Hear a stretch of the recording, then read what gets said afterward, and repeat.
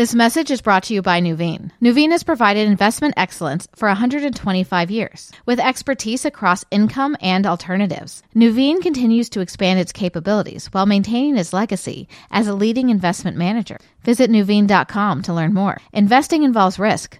Loss of principal is possible. Coming up on the Money Beat podcast, a special interview with Mervyn King, former governor of the Bank of England and author of the book, The End of Alchemy. This is Money Beat from the Wall Street Journal. Everything you need to know about money and the markets, and then some.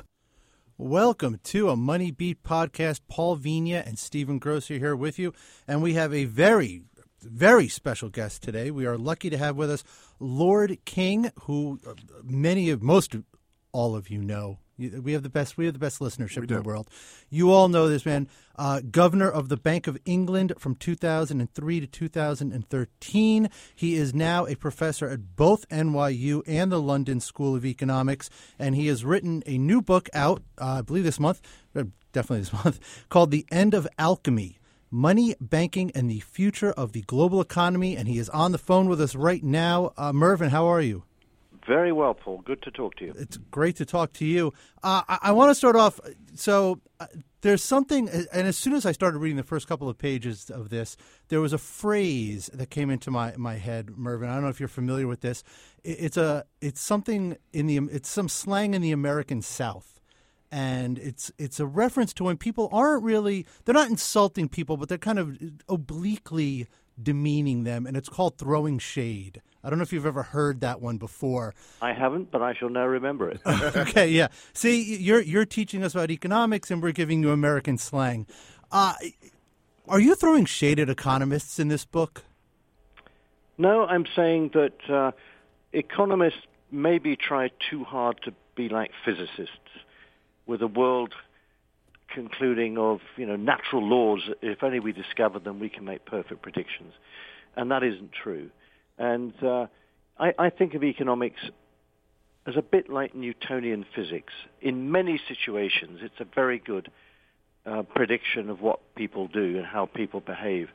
But there are some situations, particularly when making investment and saving decisions about the future, where because the future is inherently unknowable, we need something different, more like Einstein's theory of relativity as applied to economics. And that's how you understand booms and slumps. People's expectations and beliefs matter critically in that situation, and you can't just apply mathematical equations to explain what happens. I was gonna step in here and take a little step back, but because I think it's actually interesting. Both Paul and I have bookshelves full of tomes like rehashing the financial crisis, a lot of memoirs. You decided to go not down the memoir road, not down, discussing the conversations you had during the financial crisis and all that. And this book looks forward a lot more. Can you tell me, why did you decide to go down that road and write this book? Well, partly because everyone's library like yours is full of such tomes. Secondly, because frankly, in the end, they turn out to be self-justifying, right, and no one's really interested in that. And the historians in the future will have access to all the records. They'll write the definitive history of the crisis, not me. But deep down, much more because my experience was that during the crisis, I started to think more deeply about what were the economic factors that had produced not just this crisis, but a whole series of banking and monetary crises going back several hundred years. And this had become an inherent part of a capitalist economy. Why was this so, and what could we do about it?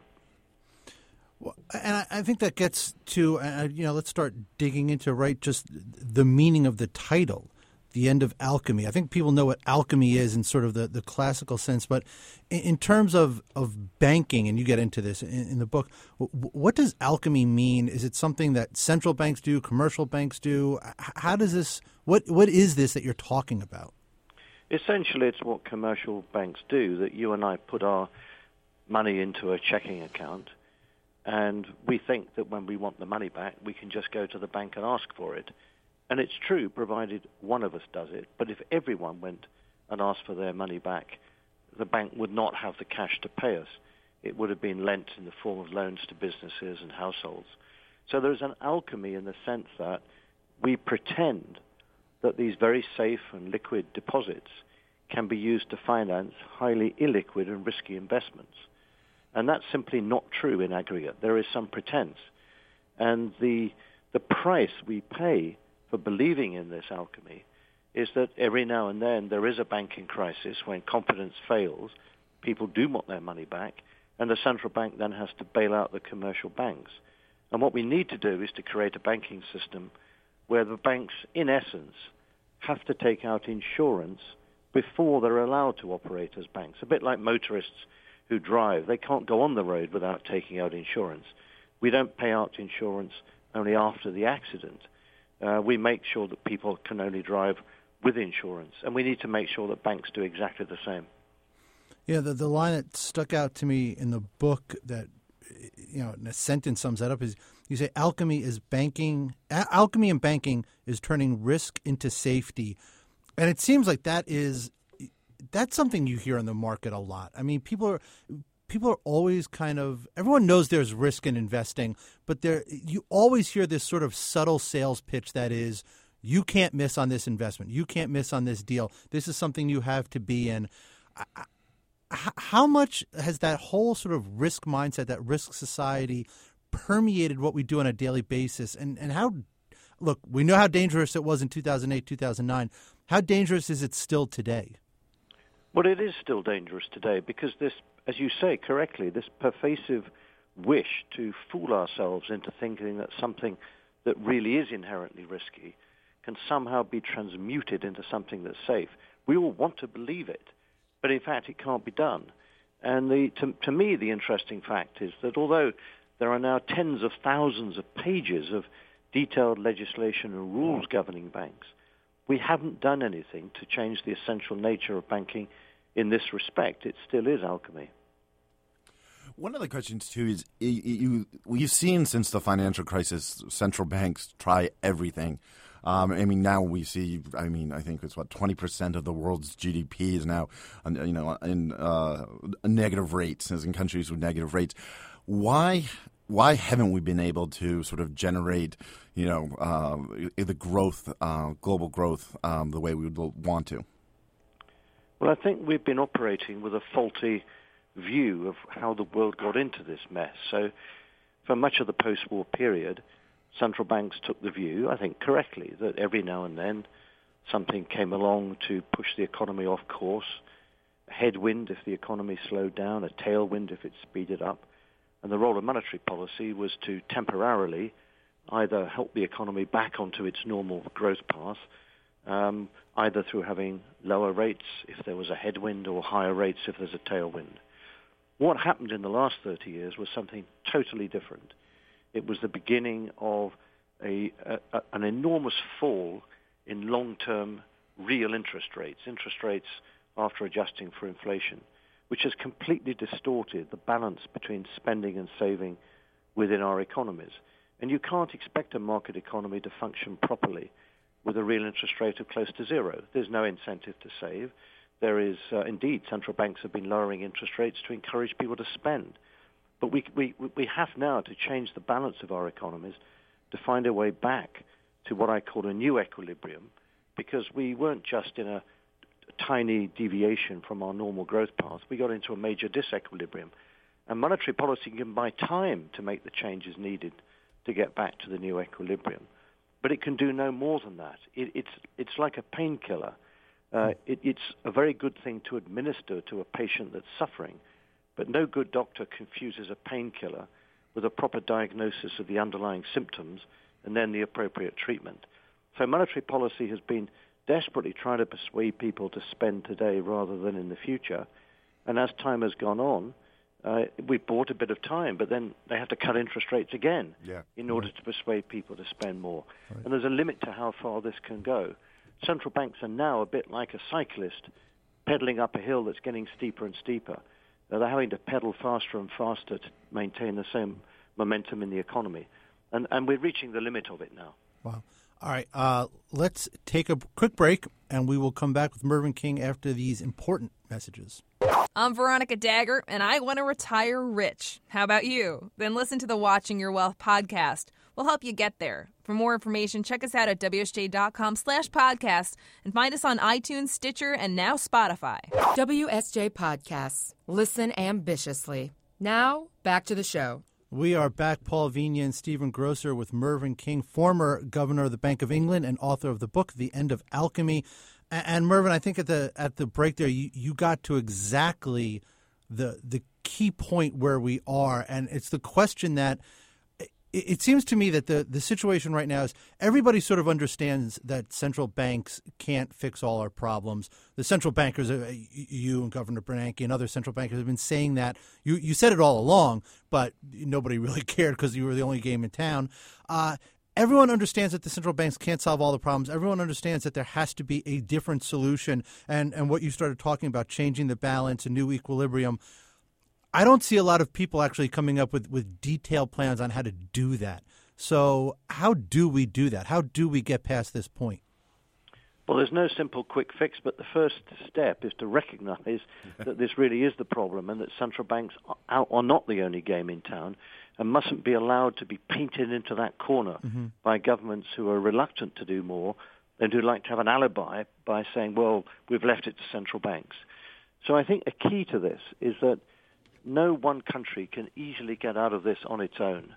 I mean, I think most countries today could quite credibly say that if only the rest of the world was growing normally, then we'd be fine. But since it isn't, we aren't. And what you're now seeing is the consequence of that, which is that countries are, whatever they say officially, that in practice they are trying to push their exchange rate down in order to try to boost trade and steal demand from the rest of the world. And, of course, that's going to be self-defeating. And up until now, it was the United States that was on the other side of this, with the dollar rising against all other currencies that were trying to push themselves down. That can't go on. And we need to recognize that we're all in it together. So I do think the IMF has a big role to play, not in coming up with detailed coordination of interest rates or exchange rates, but actually getting some agreement on over how many years we're going to take to rebalance our economy. Because we can't rebalance our economy unless other countries rebalance theirs over the same sort of period. So the steps forward, I think, first of all, have to be a recognition that the fixing of exchange rates, whether that was China's exchange rate against the US dollar or the exchange rates within the euro area, those fixed exchange rates have been part of the problem and not the solution. And we need gradually to move away from that. And I think that's very important. The next thing, I think, is we really do have to take seriously the need to put together a long-term program to boost the supply side of the economy. That's the only way now in which we're going to persuade people that it's safe to spend if they believe that their future incomes will be high enough to justify the levels of debt that they've currently got. And there are many, many measures, and they'll vary from one country to another. What matters is not that they affect the supply side quickly, but that people gain confidence from the fact that they can see a credible long-term program of such reforms, preferably bipartisan in nature, being put in place. Whether it's infrastructure today or education or reform of the tax system, there are changes in regulation. There are a whole series of things that could be done, no one of which is dramatic, but taken together would add up to a credible program to make people more confident of how well off they'll be in the future.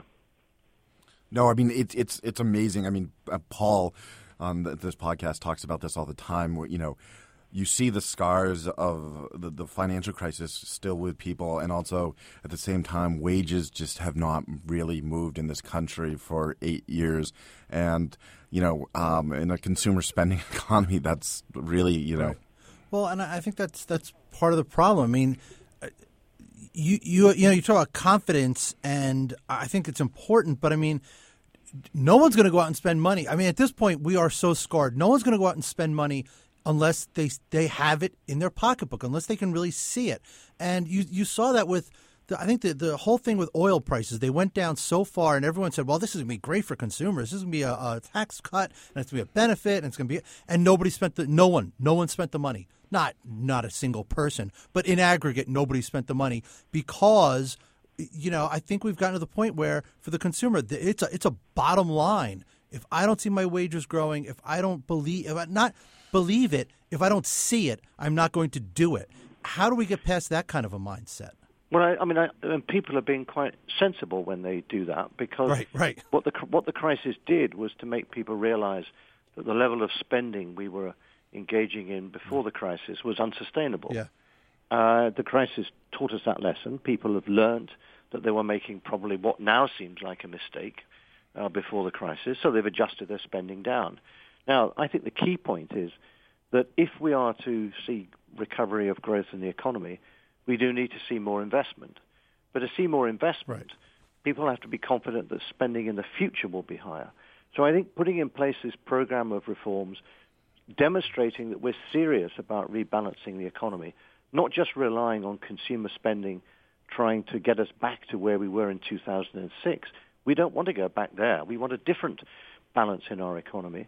And if we could see the governments were serious over a period of doing that, then I think you might start to see investment pick up. That in turn would lead to some recovery. That would put more money into people's pockets, and then consumer spending would pick up. But you're quite right that people used to say, well, this crisis was caused by too much spending, too much borrowing, too much credit. And what's the answer? It's even more spending, even more borrowing, even more credit. That cannot be the answer. That's the painkiller in the short run, perhaps, but it isn't the long run answer. Yeah. And what we've been doing by engaging in more and more monetary stimulus is trying to buy time. But while we're doing that, we've actually been pushing the economy in completely the wrong direction. What we have to do now is to stimulate, at least in our economies, more investment, more exports, and not to rely on consumer spending so much. And in economies like Germany and China, they have to do the opposite. They need to have more consumer spending in their economies and rely less on exports. Right. And only in that way are we going to rebalance our economies and get back to a sustainable growth path.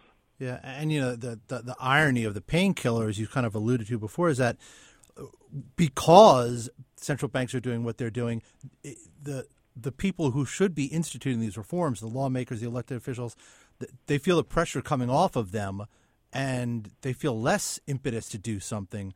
So that's kind of a vicious cycle there. There's something... That's why I think it's very important for central banks to make clear day in, day out, speech in, speech out, that they are not the only game in town. They can do no more than buy time. And, of course, I understand that it's very difficult for people to say publicly that I can't do much more to help you. But that, I think, is what central banks now need to do. Yeah. There's a line in the book I want to read to you. You know it because you wrote the book. The key to ending the alchemy is to ensure that the risks involved in money and banking are correctly identified and borne by those who enjoy the benefits from our financial system. And I want to ask you, is there still a case for reforming the banking system, and what needs to be done there? There is a strong case. A lot has happened in terms of regulation of banks, but I'm not sure it's been terribly productive, because what we've done is to create masses of detailed legislation. We've increased the cost of having lawyers and compliance officers tell bankers what they can and cannot do, but we haven't actually changed the underlying alchemy. And what I propose in the book is a system which would make banks, well before a crisis, in normal times, take the assets on their balance sheet to the Fed or other central bank, have them valued by the Fed, and have the central bank act as a pawnbroker. That is, it would say, if at any time in the next 5 or 10 years you need an emergency loan, for example, if the depositors want their money back, then we will give you so many cents in the dollar on these assets, maybe 95 cents in the dollar if it's a safe asset, or only 35 cents in the dollar if it's a risky or complex asset that the central bank doesn't really understand. And the rule, what I call the pawnbroker rule, should be that all banks have to have enough collateral, enough assets positioned with the central bank so that they have a guaranteed cash credit line sufficient to pay off all the depositors. And if we could get ourselves into that position, and I explain in the book why we're much closer to it than people might think, and we can do this, then there would never be a bank run again, because everyone would know that all banks would have an automatic cash credit line sufficient to pay them off. And if we at least could eliminate bank runs, then the sort of panic we saw in 2008 would not happen again. we would certainly still have ups and downs of the economy. There'd still be shocks, and banks might still lose money on bad loans. But what we wouldn't get is this enormous panic in a short period, which forced the Fed to throw vast sums of money at the banking system, created enormous lack of confidence around the world, not just in the United States, but around the world, a world recession, and, of course, deep anger about the fact that when banks needed help, they were bailed out, but they never had to pay an insurance premium beforehand. Yeah. And that's what I want to put in place, a system in which banks have to pay the insurance right up front, so then it is not unreasonable in a crisis that they be allowed to borrow from the Fed.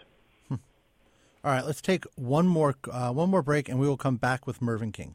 I'm John Wardock. Want updates on the biggest stories of the day? Then listen to What's News from the Wall Street Journal. From top business stories, Apple says if they weaken the security of their phones, they make their customers' data more vulnerable. To the economy, I think American consumers are alive and doing well. To election 2016. Today's a big day in presidential politics, obviously. It's the day of the New Hampshire primary. Check back several times a day and enjoy What's News from the Wall Street Journal. WSJ Podcasts. Listen ambitiously. Now, back to the show. Welcome back to the Money Beat podcast. Paul Vigna and Stephen Grocer with our special guest, Mervyn King.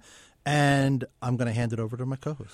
Well, Mervyn, we just wanted to sort of, I guess, move to the EU and the Eurozone.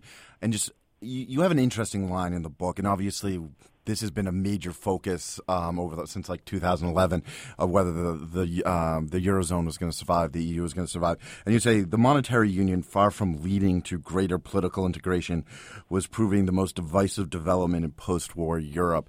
And I wanted to sort of get your thoughts about the Eurozone and the survival of the euro. So I think the tragedy of the monetary union is that Germany entered monetary union at the invitation of other countries for the very best of reasons. It wanted to be seen to bind itself in to Europe so that no other European country would again fear the power of Germany. That was done for the best of motives.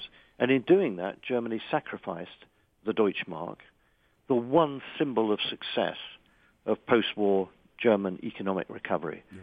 And the Deutschmark meant everything to the German people, and they willingly gave it up in order to join monetary union to bind themselves into Europe. The consequence has been that Germany is actually more powerful politically and economically today, and there is more anger towards Germany in countries from Greece to Italy, other countries around Europe, than ever before. It has backfired, and it's backfired for very good economic reasons, which is that countries in the south of Europe lost competitiveness during the first decade or so of the monetary union. They had big trade deficits as a result, so they had to borrow. And the only people now who are willing to lend to them are countries in the north.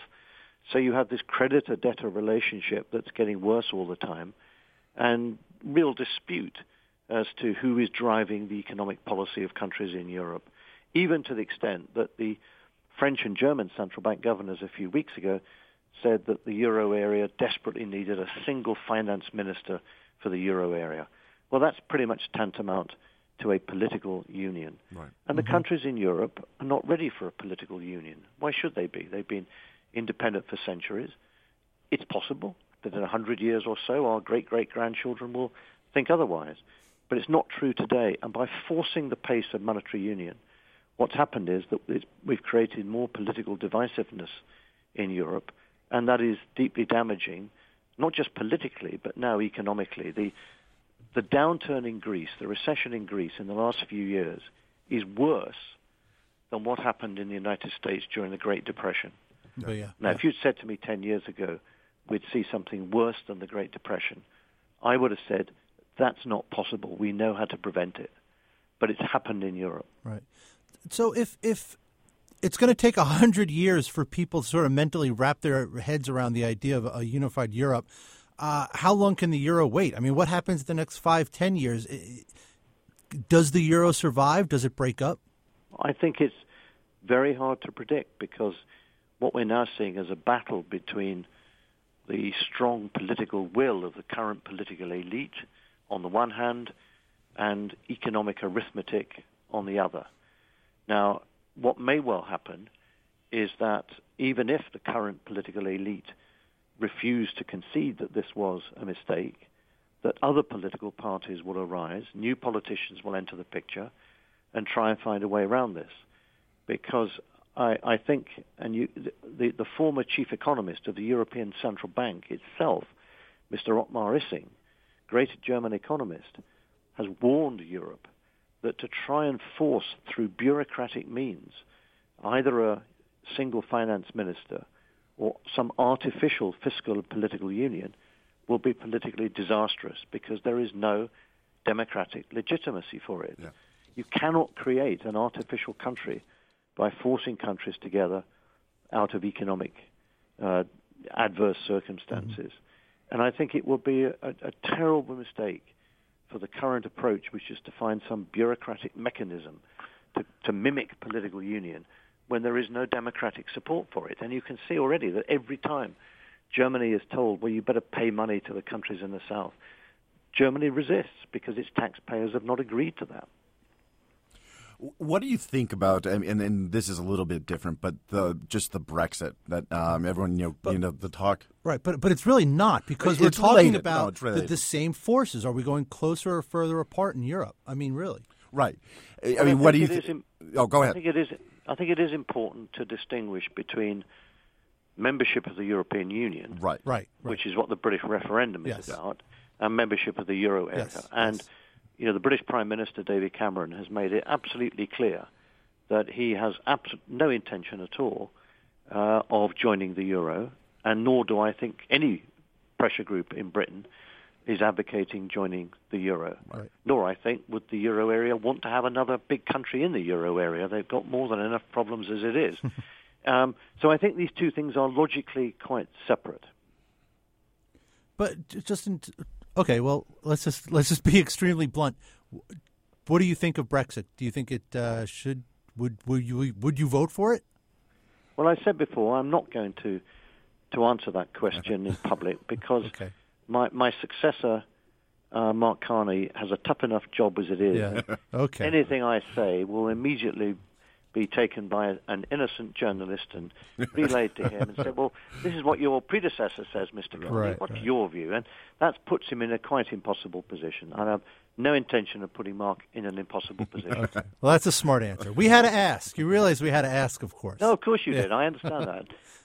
I do think one thing, if you sort of look at the long arc of history, there has no doubt been a success in Europe in the fact that, it really was not that long ago that you had all the countries in Europe at war with each other, and that is completely unthinkable today. I mean, the idea that France and Germany would ever go to war, or Germany and Britain, that is completely unthinkable in a couple of generations. So, whichever way this all goes, I think you have to look at it in a larger swath of a larger sweep of history.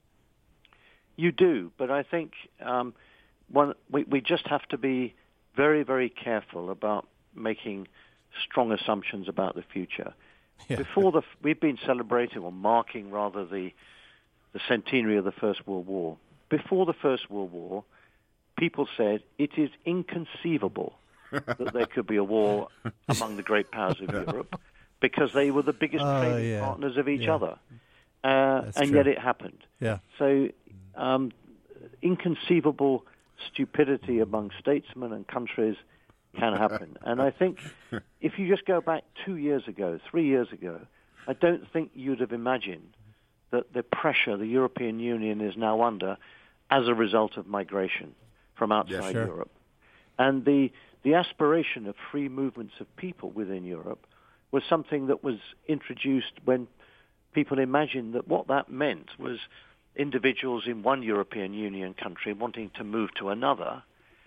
What people did not anticipate, didn't even conceive of at the time, was a massive movement of people wanting to come from outside the European Union, whether from Africa, whether from Asia, into Europe, and then to move between countries in the European Union. This is an example of what I talk about a lot in the book, which is events that are not even imagined beforehand, and so they're not priced in the market. They come out of the ether, and we have to cope with them. but they weren't part of the problems or the world for which the European Treaty was created. And it's a new problem, and Europe is trying to confront it now. We have no idea how this is going to pan out. Yeah. Let's switch gears, because I don't want to take up too much of your time, but there are just one or two other things I really want to ask you about. I just want to get your take on negative rates. What do you make of them? What do you think of them? Well, I think, as I said earlier, with central banks are like the cyclist cycling up the hill. It's getting steeper and steeper. They're pedaling faster and faster. There's a sense of desperation in going to negative interest rates and a limit on how far it will go. And I think the objective of the central banks that have introduced negative interest rates is, I think, by and large, the hope that the announcement effect will lower the exchange rate. And that's the main transmission mechanism that seems to be in operation. Now, it worked for a bit, and I think Japan went down that road. I think what's interesting is that the European Central Bank, that was pretty successful for a while in using announcements to influence the exchange rate, have found that in the last 2 or 3 months, the power of those announcements has diminished. Yeah. No, it really has. I mean, Mario Draghi was able to, when he said, we'll do whatever it takes, he was able to, basically turn the markets around. Right. What was it, 3 years ago? Well, he did it. I was standing next to him when he said it, because he did it at a conference in London just before the opening of the 2012 Olympic Games. Yeah. And what was instructive about that was that Mario just had a little piece of paper with 2 or 3 words on it. He didn't have the text of a speech. And he made that announcement, and of course all the wire services wanted to read the speech, and there wasn't one, but they produced one. But the key announcement was not just Mario's statement, but the following day when Angela Merkel and François Hollande came in and said they would give total backing to Mario Draghi. Yeah. And what that meant was that the net effect of this statement was that it wasn't just the central bank, the European Central Bank, but also the 2 biggest European governments were committed. And therefore, the impression was that government and the European Central Bank would work together to make this happen. Yeah. And the problem for Mario Draghi since is that governments have not been able to agree on the measures that only governments can take. So everything is being left to him. And there is a limit to the mandate of the European Central Bank. So now Mario says he will do everything within his mandate. But the trouble is that mandate may not extend to the measures that are actually needed now to make the euro area flourish. Yeah, I mean, you see the same thing over here, too, in some ways, where the politicians seem to at times be working almost against what the central, what the Federal Reserve is trying to do in terms of, sort of some of the the debt ceiling, the fiscal cliff, all right. These sort of things. Right. There are 3 words in the book that I want to string together and come up with a question and get your take on this. Alchemy, which is in the title, of course. Barbarism, which I saw you were quoting John Stuart Mill, but in reference to money, and Bitcoin. And I want, because I'm a Bitcoiner. I don't own it, but I mean, I cover it. I write about it a lot. So I want to get your take on how outdated is our infrastructure, and where do you see it going? And I'm not asking you to and I know what you said about Bitcoin. I'm not asking you to promote Bitcoin, but I mean just in terms of digital currencies, the future of the monetary system. How outdated is what we have right now, and where do you see it going? So I'm sure the technology of what we do will change and evolve over time, and that digital banking will come to the fore, and our transactions with each other, whether it being paying for meals in restaurants or transferring or between stocks and shares and other investments, will all take place in digital form. But I don't think that means the end of money or the end of banking as we know it, because in the end, what the book is trying to say is that to manage money and to manage banking, we cannot leave it to some external force outside governments. And however much we may mistrust governments, and obviously people who like gold and like Bitcoin are attracted to it because it seems to be something that doesn't depend on management by governments. But however much we may mistrust governments, I don't think in the end we have any alternative but to try to create social institutions, government institutions of some kind, independent central banks, whatever you want to call them, that will take responsibility for managing money both in normal times, which means ensuring there is sufficient money in the economy to allow the economy to grow, but not so much that it creates inflation. And that crucially, there is also an institution that can create enough money or liquidity in times of crisis to satisfy our demand to put all our assets in a very safe, secure, liquid form. And no automatic standard like gold or Bitcoin or anything else can do that. It does require a discretionary judgment. And I think the reason why alchemy has been so difficult to overcome is that it does require a collective approach where we create institutions, we put people in charge of them, who over time learn how not to achieve perfection, but actually can manage money in good times and bad times to ensure that we can cope with the shocks and occasional small crises that come along, but don't let them become very big crises of banking and money. And ultimately that, I think, is what we have to do. Wow. All right.